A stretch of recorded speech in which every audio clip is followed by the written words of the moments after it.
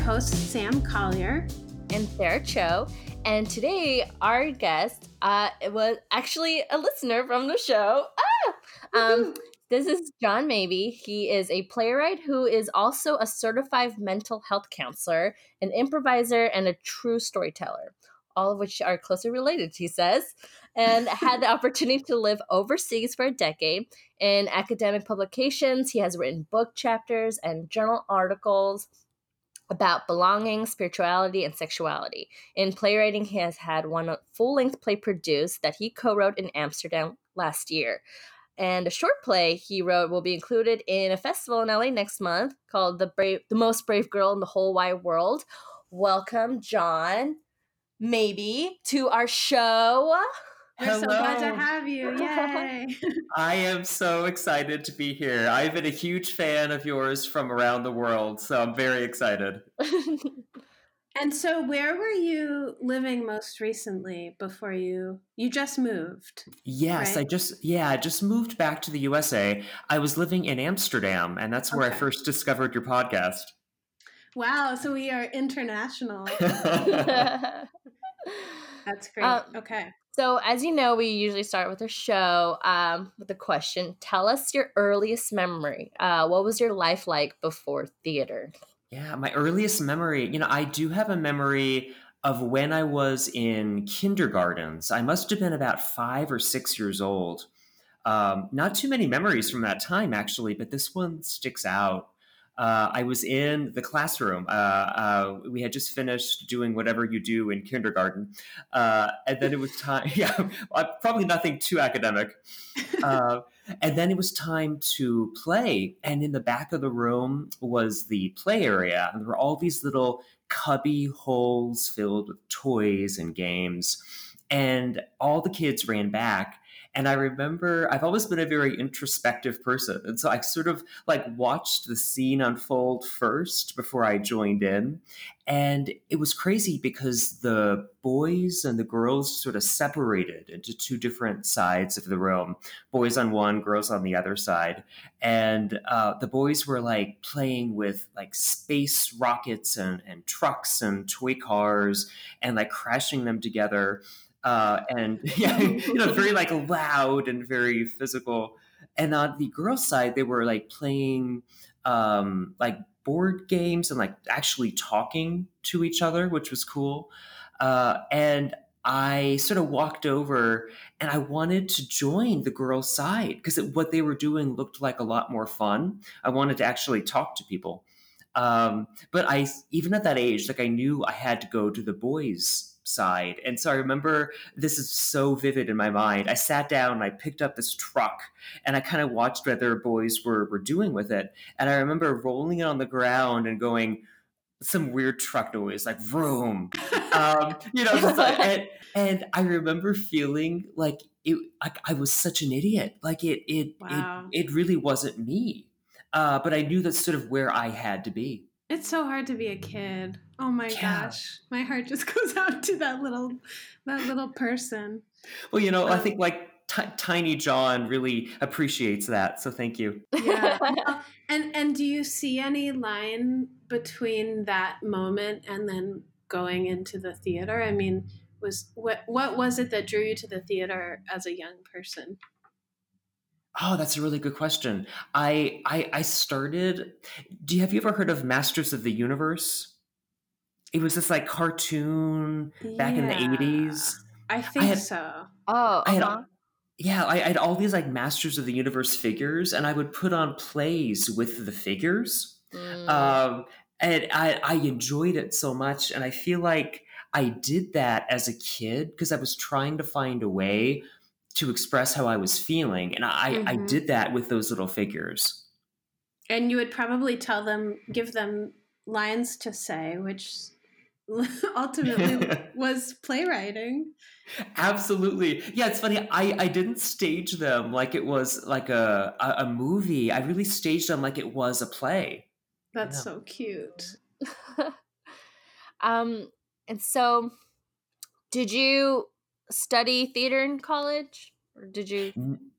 Yeah, no, I really wanted to, but I was a little afraid to pursue theater in high school and college because in my family it was very academic focused, Oh, and like so in a very scholastic way, and the arts they weren't discouraged, but they weren't seen as being something you should really pursue professionally.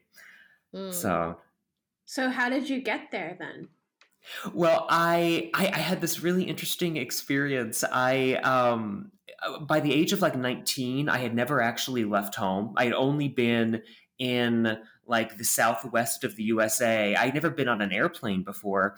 And when I was 19, I had the chance to go to Europe and go to this conference. And while I was there, I stopped off in London and I saw theater for the first time. And it Wow. blew Whoa. my mind. What did you see? So this was quite a while ago, but at that time, the I think like the two I saw two musicals that had a big impact on me. One was Rent, Uh-huh. and at that time, because the storytelling in it, I had no idea you could tell those kinds of stories. That just boggled my mind to really tell these like gritty true life stories. And then I also saw Chicago, which I know is kind of cheesy, but at that time it was this big musical, and this was actually a big moment for me because at that time seats were still hard to get, and I got this day seat by myself in the front row, and Oh my gosh, that's I, amazing. I was so engrossed. And believe it or not, at the end of the musical, I think the actors they took notice of me because they came out for like the big round of applause and they bowed. They called me on stage. Wow. The actors, Oh my and gosh. they gave me this rose, and I keep trying to remember Chicago. I haven't seen it in so long. There's some kind of like a rose that's given to one of the actors at the end of the musical. They gave me the Oh my rose, god. and they said that they loved watching me as they were performing on stage. That's amazing. That's Because I like was, that's like the you know, the gods of the theater coming down and inviting you to join them. absolutely, yeah, like I was so enthralled with just the live performance of it. Absolutely. Wow. And then so what was the first play that you wrote? So the first play that I wrote was a play called Communion, and it was a play where I really expressed a lot of what I had inside of me, like stories that I really needed to get out about what it was like growing up gay and in a family where you're the only one who is. Mhm. And what that feels like, and I'd written short plays before that, but that was my very first full length play, and the one where I really felt like my voice was coming through. Was it in Europe that you started uh uh being introduced with improvisation? Yeah, Yeah. yes. I was living in Amsterdam. This was about 10 years ago. And I was trying to get to know people. And it was a bit hard because when you first move over there, I think nowadays there's more opportunities to get to know people. But back then it was a little bit more challenging. And I thought improv was going to be a very silly, thing to do to just Mhm. meet people. And then I discovered you could do amazing storytelling with improv. Yeah. Yeah. Oh, improv. I feel like I've been doing it on and off for so many years that I was just like, oh, uh, it's one of the things I learned about improv was how challenging it is. I mean, like I'm not a performer either, but to make some of those scenes really work, or like you have to be vulnerable, and I was like, Yeah. oh, I don't want to go there. I just remember yeah, it's a crazy thing because you're both the actor and the playwright when right. you're on stage. So it's a very vulnerable thing. Mm-hmm. Yeah, yeah. I did some of it in Chicago and here in LA, and some rough times. Okay, so then you're living in Amsterdam for 10 years, And you're also, it says here, you're also a health counselor, Yeah, right? yeah. So I sort of went back and forth between Amsterdam, New York, and London over that 10 years. But the entire time, I've kept my credential as a mental health counselor because I feel like it gave me some of the best training to be a playwright that I could have Mm, ever have gotten. Oh, that's yeah. interesting. Yeah, could you talk more about that? How that experience or that background kind of informs your writing? Absolutely. I think as to be a really good mental health counselor, you really have to know how to listen and to do really positive, active listening, where you're hearing what's being said, but you're also listening to what's not being said. Mm, And so it was a 3 year professional program, and I clocked so many hours sitting with people listening um, and I feel like to be a really good playwright, you really have to know people and understand language. And it helped me write very authentic dialogue as well. Oh, that's really cool.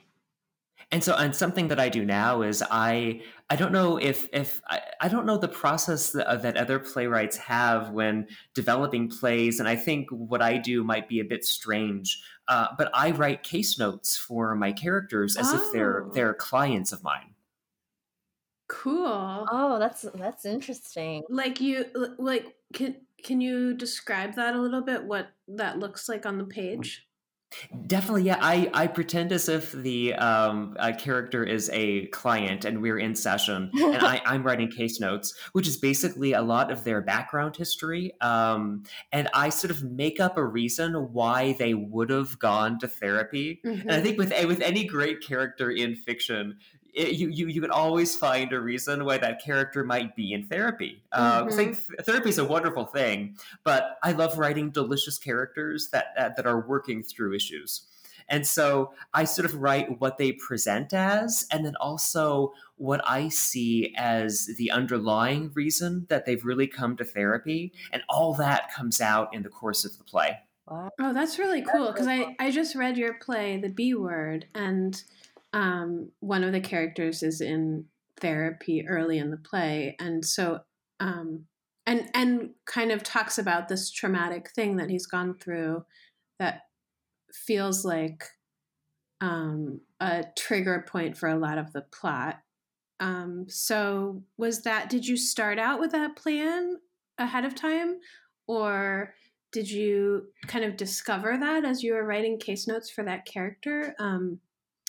How did that come to be? Yeah, with the B word, I had a writing partner named Christine, and she and I worked together through all of the characters and all of the story. And so the process for that was a bit different because it was my first time collaborating on a play. But for that character specifically, his therapist in the play is actually a very bad therapist. Like she breaks boundaries Yeah. and like in really unhealthy ways. And so I love writing bad therapists as well because I feel like they're just great characters. Yeah. Oh, that's interesting. wow. What was it like to write a play with another person?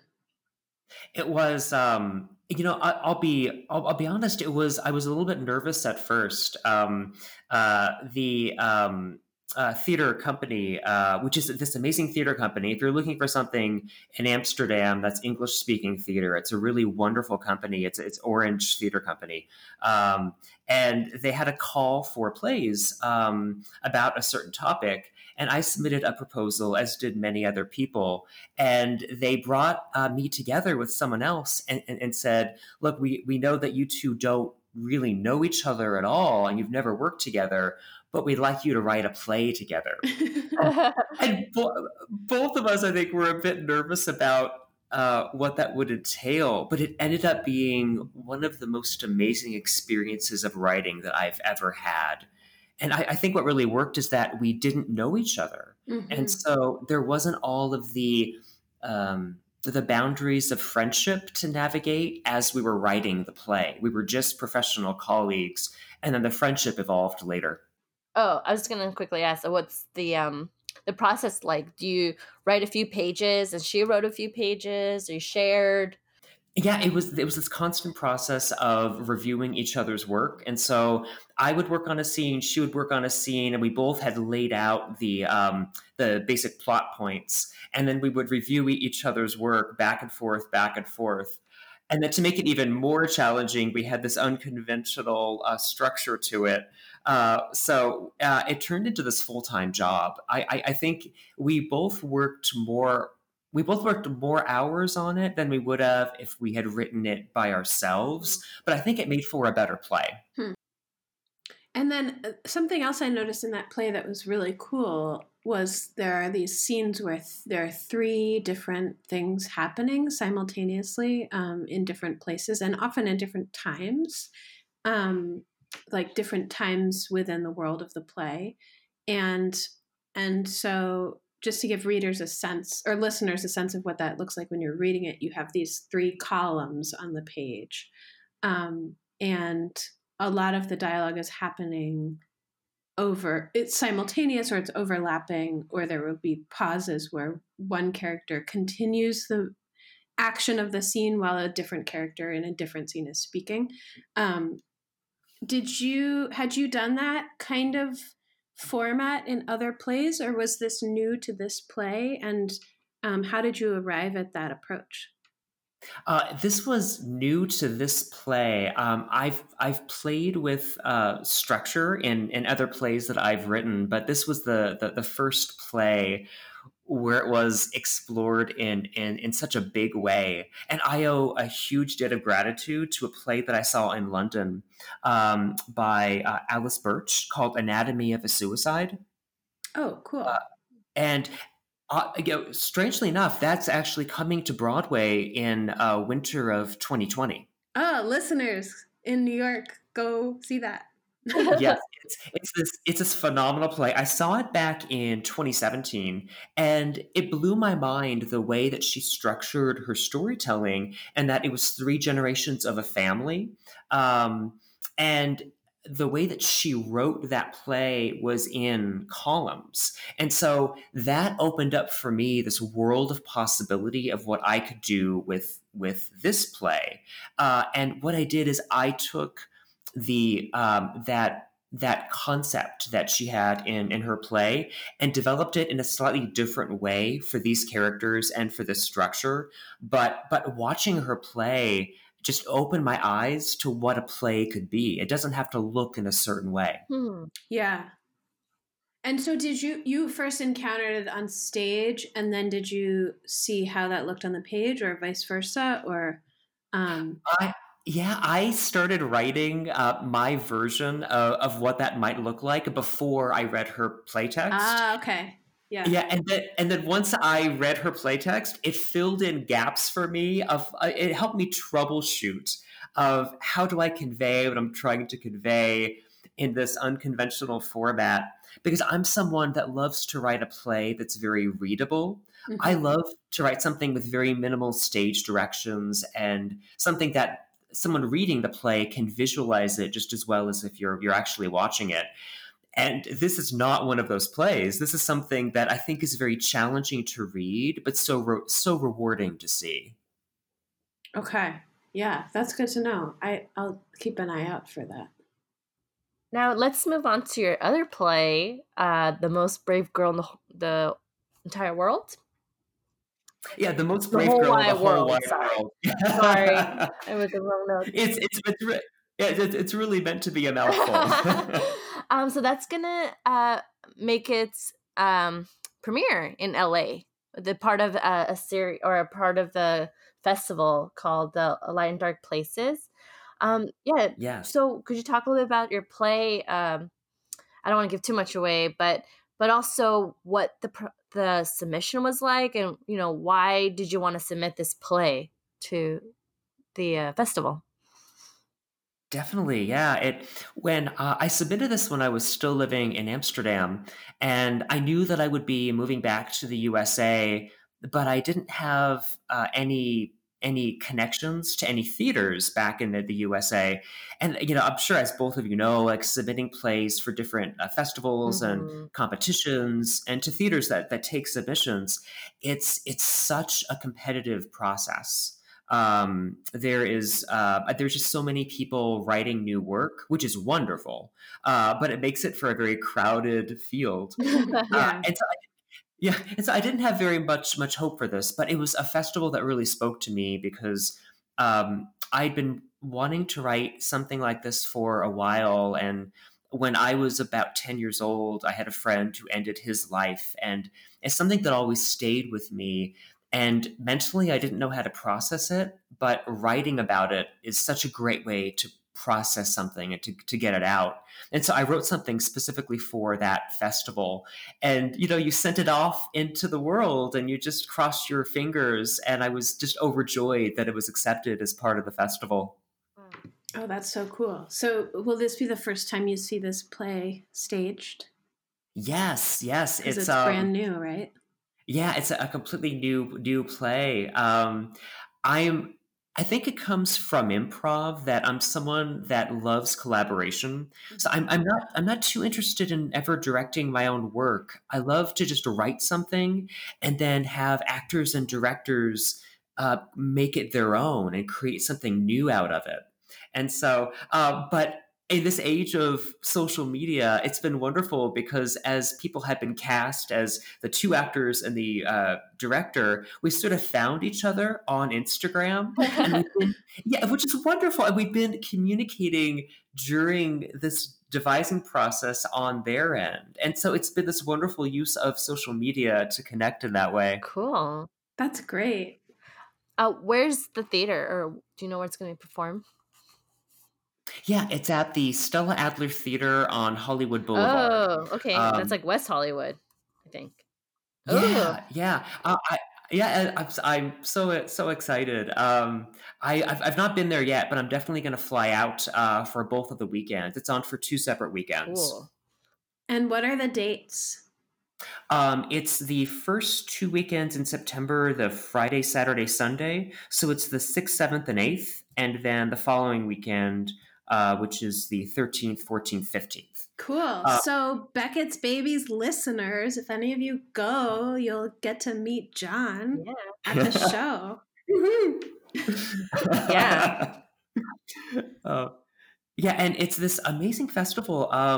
The woman running it, Kelly O'Malley, she puts this festival on every year with original plays about suicide, and it's geared toward prevention and awareness, and sort of trying to erase that stigma of talking about mental health. It's Wow. amazing.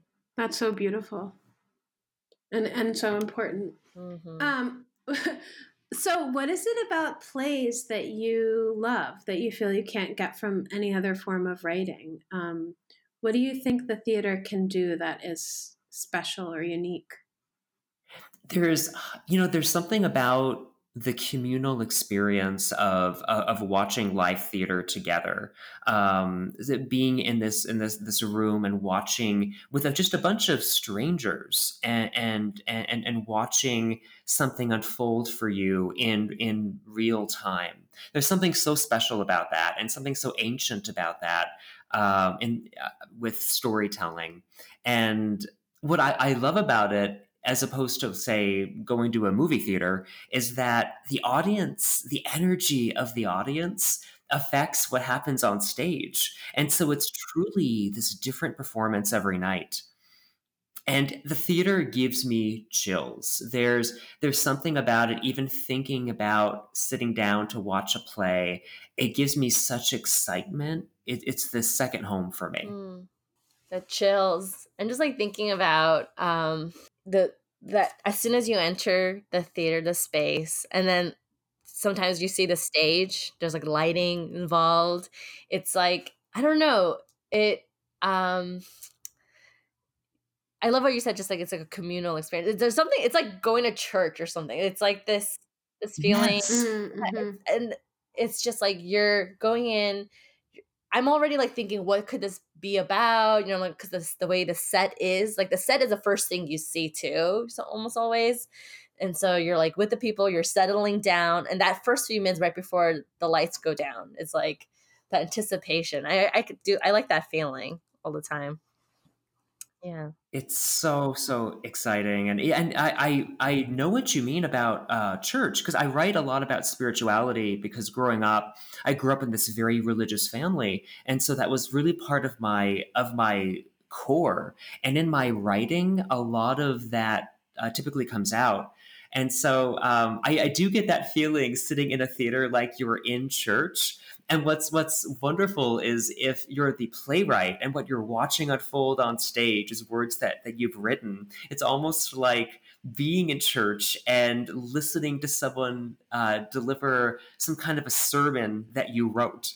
There's, it's a bit strange, but there's this really wonderful connection there. Mhm.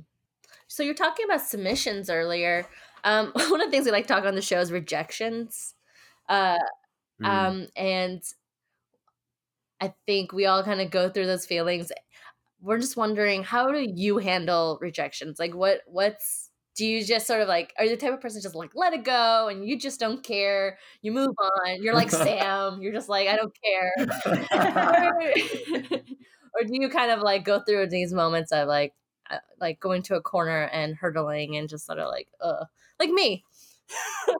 Yeah, I think I'm a really good mix of both of both of you. It's yeah, the theater is just this really weird place where I think to write something that really resonates with people, something that has a lot of honesty to it, you need to be very open. Um, I've seen plays where there's what I'm watching is not my experience, but I know there's so much truth in it. It just moves me. And I think to be able to do that as a playwright, you need to be so open to the world, to your own feelings, to everything. You need to be able to let things in. But then you need to be able to submit your plays and not crumble when they're not accepted. And I try to think of it like when I was doing professional counseling, that sometimes there's a client that we just didn't have the right chemistry. Like I just wasn't the right therapist for them. And that doesn't mean there was anything wrong with them, and there was nothing wrong with me either. We just weren't a good fit. And so it's trying to decide, like, this play was not accepted. Is it because it just wasn't a good play, or was it just not a good fit for that theater? So I try to think of it more broadly than just an outright Mm. rejection. And how do you tell the difference? I think maybe some of our newer playwrights might be interested in hearing, how can you tell when a play isn't right for that particular opportunity versus when a play really needs a lot more work?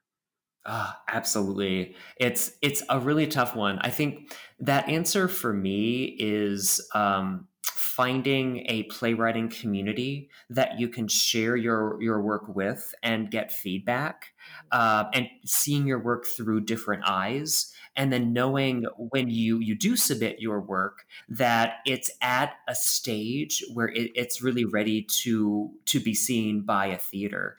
And I think when I first started writing, I was giving drafts of my plays to anybody that knew how to read. Which was really not the right way to go, because there are just some people that don't like reading plays, or some people that read a play and think it's going to read like a novel. And so you Mm-hmm. really have to be selective with deciding where you get feedback. But I feel like it's through building community that I know, is it my play or is it the opportunity? Mm. Yeah, that's good advice. It's like And if find those readers.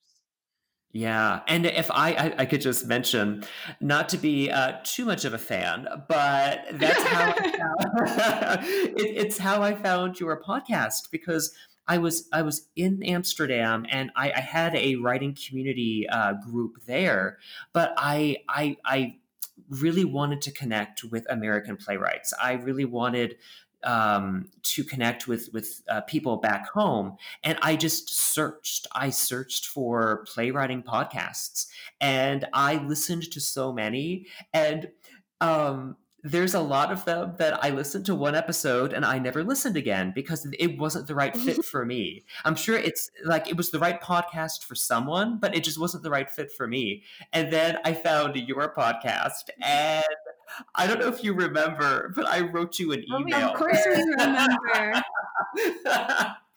Because it really gave me the sense of community back in the USA that I longed for, and this was the podcast that I needed to hear. That email is posted to our metaphorical refrigerator for all time. Oh. As an early indicator of listeners. Yeah, I think you were one of our first emails that we've gotten. Yeah, that was really great. Oh, wonderful! Yeah, I love all of your shows because I love hearing playwrights talk about their craft, because I came at playwriting from such a non-traditional background that I love hearing the experiences of other playwrights and really all aspects of the theater. So, John, your play, The B Word, incorporates all of these pretty big political themes like immigration and Brexit and just like interpersonal politics and global politics. I'm wondering if you have a sense of what you're working on next, or would be willing to share what's on your mind as you look at the world around you and think about what you want to write. Absolutely. I've been writing a lot of short plays recently, which I've really been enjoying, and I've tried to start another full length play, and I've been having trouble because there's a topic that I was sort of dancing around that I didn't want to write about, and I finally mustered the courage to start writing about it. And it's, I think, looking at the world in terms of like politics and what's happening in the world. And I was living in London at the time of the Brexit referendum. And at that time, there was a lot of political turmoil back in the USA as well with the election. So much was happening in the world. And I saw so many changes, positive and negative, that I really wanted to write something that had more queer characters, exploring what life is like. And for so many years, I resisted it. And I really had to figure out why. And I think for me, I didn't want to write about queer characters more because I saw so many bad news articles about my community. And so much misinformation that I didn't want to write a play that had honesty to it, because I didn't want to write queer characters that were in any way struggling or negative, because I saw so much of it. Real. Yeah. Yeah. And I've just finished the very first draft of a new full-length play, one that I'm so excited about, that it's a majority queer characters, and they are complex, multi-dimensional human beings that have positive aspects and negative aspects. They're real people. And it took me a while to get there, but I've written this first draft of something that I'm very proud of. Well, congratulations. Thank you. Thank you. What's the title? Would you be willing to tell us the title? Does it have a title? It's still in flux. And actually, my husband is in the other room reading the first draft right now. Oh my gosh. This is happening in real time. So have you heard any laughter or gasps or noises? But it's the strangest thing to be with you recording this podcast right now, and I've him in the other room reading this first draft. Oh my gosh! I don't know how you're still here. If it were me, I'd be running to the other room like every 5 seconds to see how it's going. I know. He is my first reader always, because he he's not afraid to tell me when something's good and when something's not good. Like he'll go to my improv shows and I will get off stage and he is not afraid to tell me if something didn't work. So he is so honest. Wow, you're strong. Oh, so sweet. Since we're winding down, before we get to glistens, um, what advice would you give to our listeners who are interested in creating new work and playwriting? Yeah, I would say something that I wish someone had told me early on is to write and to not judge what I'm writing. I had so many false starts when I was first trying to write plays because I thought they didn't look the way that a play was supposed to look, or I wasn't going about it in the right way, or that real playwrights would sort of write this differently. Like I thought I had to sit down and map out an outline of the entire play and plot points and character development. And what I was basically doing was just delaying the writing of the play. So just sit down and just write, and don't worry if you're not doing it in the way you think a playwright is supposed to write. Just start writing and have something that you can then work with. So many false starts. That's such a yeah. So many. Yeah. So where can our listeners find you? I Yeah, currently working on a website. I did have one, but I did nothing with it, so I'm revamping. So I think the best way to find me is on Instagram. It's J Maybe. That's Cool. JMABEY. Or they can find you in real life at A Light in Dark Places the first 2 Yes, weeks yes. of September. Come see me in LA. I think the reason why we're doing this podcast now is it all came from wanting to build community. And so if I can meet any other playwrights who are in LA at that time, that's wonderful. I'm living in Atlanta, Georgia now. So if there's any playwrights listening that have heard this and say, I Yeah. want to meet that guy, I would love Aw. to meet you. Have you ever Cool. visited LA? I've been there when I was younger, but not in a long time. So I'm so Cool. excited to go back. If you want any food recommendations, let me know. I'm such a foodie, so yes, Totally. please. Yeah, so we'll move on to glistens. So John, you probably know what glistens are. It's the part of our show where we just sort of highlight things that really popped out to us during the week, and something that yeah. So I don't know, Sam, do you want to start? I will start. My glisten is the state of Maine, which I just moved to a week ago after driving for Oh my 3 days with my very drugged and sedated dog in the back seat.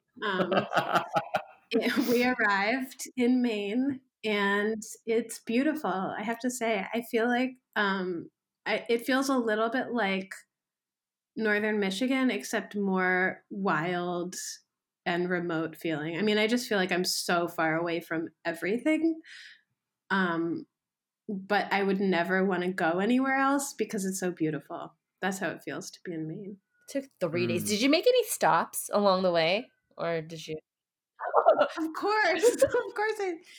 I mean, you mean like No, to like yeah, like sleep? to or just like do some sightseeing, or did you just like I did not do sightseeing. What happened was, I mean, moving is horrible, and I had planned to leave Traverse City at about noon um, on the 15th, and I ended up leaving at 8 p.m. So everything got thrown way off. So I had to drive like 12 hours on the second day, and there was no time for wow? sightseeing. But I mean, it was a beautiful drive across Pennsylvania Cool. and upstate New York. Yeah, and now I live near the ocean. Nice. What's your glisten, Sarah? My glisten, I'm trying to find it. It was this quote I found. Oh, okay. But this was like a month ago quote. but there's a little story behind it. So, you know those calendars with like inspirational quotes? You know what I'm talking about? Okay, so there was this Yeah. quote. It says, "Don't be intimidated by what you don't know. That can be your greatest strength, and ensure that you do things differently." This quote was by Sarah Blakely, and I was just like, "Who the f is Sarah Blakely?" Right? And then so I go on this like crazy Google search, and then she's the founder of Spanx. You know, all the women's wear. Oh my You know, God. that all that shapewear. What? And then I go and then I'm Yeah. like, and then I went on this weird spiral, I don't know how many weeks or something, but of days, but I'm like, why are we wearing shapewear? Why do women like, and then I'm like talking to some friends and the Oh my girls, and they're God. all like, for almost like every weddings or like every party or big events are like all having to wear this like shapewear to help cover all their like wrinkles or creases on their dresses and stuff. And I'm just like what the heck? And then I was like, yeah, I don't know. I've been thinking a lot about this quote, Sarah Blakely and Spanx recently. So I don't know if that's gonna be a play or not, but I just been thinking about that a lot. That has to be a play. I think that would be a really good Sarah Cho play. Spanx the play. Yeah. Yeah. John, do you have a glisten? Yeah, I'll take a cue from Sam that my glisten is about geography. My birthday was this past week. Oh, happy Uh, birthday. Thank you. And we took a road trip to Savannah, Georgia. That's supposed to be And such a cool town. it is so beautiful. I've never lived in the South before, and so, but this to me is the quintessential like Southern city. It's like these beautiful trees dripping with Spanish moss, Mm-hmm. and at night you hear all of these insects. Not in like a creepy way, like oh my gosh, something's gonna bite me, but you feel like you're walking around a movie set. It is so atmospheric and beautiful, and the architecture. It is a city I will definitely go back to. It's beautiful. Wow. What a good birthday present. It was, yeah, it was So perfect. you must be, are you a Leo? Yes, Okay. Well, happy birthday. John's Leo. thank you I'm very an much. Aries. Sam is Cancer. So listeners, you just found out all our astrological signs. Everything you need to know. All right. Well, Nice. thank you, John, for coming on to our show. Oh, I had such a great time, and this has been the perfect end to my birthday weekend. So thank you. Aw. Wonderful. It's been great to talk to you, and good luck with your show. Thank you very much. Thanks so much for listening. This has been our interview with John Maybe. And if you enjoyed this episode, please remember to tell your friends, either on social media or, I don't know, you could pick up the phone and call them. What? Sam, call? Wait a minute. You mean turn on your phone and dial a number? That's what I'm saying. And call them up and then talk to what them? you say, they're going to be so astonished. They're going to be, why are you calling me? And then you'll say, I just heard this amazing podcast and you have to listen to it. You mean the thing they say it's a word of mouth? Yeah. I think that's what people do in Maine. What the? Well, you heard it here first, folks. Share the word by a word of mouth by calling your friends. And we love to hear from listeners. And so if you hear something you like, or you have a question, or you have an idea, get in touch with us. And who knows, maybe you could end up on Beckett's Babies as well. I don't know. I think we're fun. We're really fun people to talk to. All right. Having fun. Thanks for listening.